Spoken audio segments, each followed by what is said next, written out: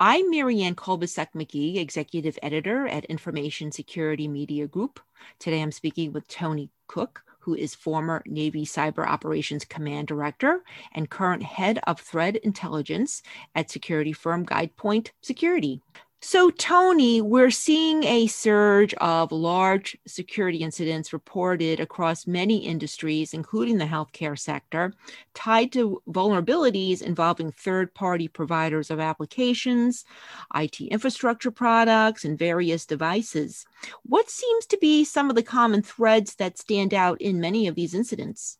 I think what we're starting to see in the industry is that it's much easier for attackers to compromise what you use in your environment to get inside of your environment, right? And that's the whole premise behind the supply chain attacks that we're seeing, whether it's Accellion or SolarWinds or any of the others that potentially might come out of this, is that attackers are finding that they can kind of squeeze out a middleman and attack the companies that you use every day to get their malware or get their goals done in your environment. So now the Accellion hack allegedly involves unpatched vulnerabilities in the company's file transfer appliance.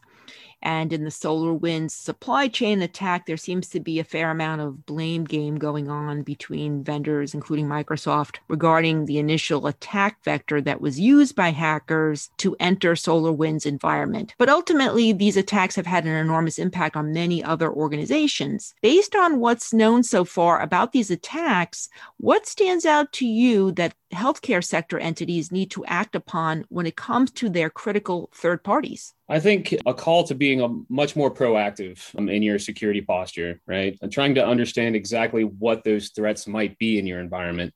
The idea that you can just inherently trust any security vendor or any product that's in your environment is being questioned right now. So going through even the idea with a tabletop to start with of what it would look like if something bad did happen in your environment and what could you do in those environments, and then build from there to understand where your gaps are and what you should be doing next and prioritize your actions. So, Tony, based on what you're seeing from a threat perspective, what steps should hospitals and healthcare organizations be taking to better vet third-party vendors and their security? Sure. I think the first step in that is to understand your network, right? And to understand the things that are there currently. Many companies that we go into currently and are working with, they just don't have a good sense of what is in their environment. So step one, understand what you do have. And two, moving forward, understand how you can secure those processes, even outside of whatever it is that's promised by those things. There's this idea of zero trust where you don't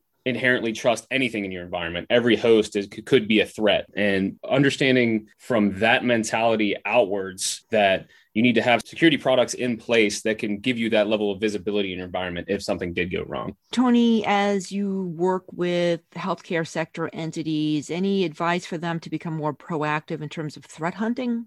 Step one to that, again, is visibility. Ensuring that you don't have any of those visibility gaps in your environment that would make threat hunting implausible. We continue to go back to just a tabletop exercises or being able to kind of just walk through what an incident would look like or things of that nature and come up with these hypotheses of if something bad was in your environment, how would you try to detect that? And walk through those a couple of different times. Walk through those hypotheses 3-4 times and see if you do have visibility gaps. Those, for the most part, have been the issues when we go in to do threat hunts for these things. The complete gaps where you would try to do a threat hunt is impossible because the level of logging or the level of visibility there. When you see visibility gaps, what sorts of gaps? Where are these gaps within the environment where they're not really seeing what's going on? In some cases, there's not even firewall logs that go back, maybe even 30 days. In some cases, there's no EDR solution or no logging posture across the entire environment. Even servers might have been misconfigured to have their logs be just way too verbose and are rolling over in a day and not being centrally logged anywhere. A lot of these issues will start to really pedal up when you try to do a successful threat hunt. And any advice on addressing these issues? I'm going to go back to just making sure you walk through it and look and see what you do have there. A lot of times it's just you don't know what you don't know because you haven't looked yet. Ensuring you do understand what's in your environment and what your logging policies are and where those things are being centrally located at. If you can grab forensic artifacts across the entire environment or not. There's a lot of open source tools that can help you out do some of these threat hunts, but they do every once in a while have some sort of requirements that you have to do, whether it's, PowerShell remoting or things of that nature. Understanding that you can or cannot turn these features on and off to use the tools. It's just having those conversations of what is my visibility, understanding what's in your environment, and then moving forward from there. And so, Tony, what is your team seeing in the wild as possible other systemic sort of issues that these sector organizations are dealing with? One thing that continually seems to be a common thread across our last few engagements was the presence of web shells in open web servers across their environments. Things that, whether it was because it was a shadow IT server that was just kind of out there, or it was a public-facing web server that they use every day. No one really noticing it. There was no logs on those things. And all it took was being able to ask the question of, hey, what are all your open web servers, or what are your web servers publicly facing, and getting a list of those things and then looking at the logs behind it. And then, with some quick triage analysis, finding these web shells. There's not a lot out there that is rocket science for some of these. It's just kind of walking through the paces and understanding. So healthcare environments have lots of medical devices, obviously. What's the level of visibility that organizations tend to have with their medical devices, and how much of a potential risk those devices are to become either infected with something or sort of a vector into the network?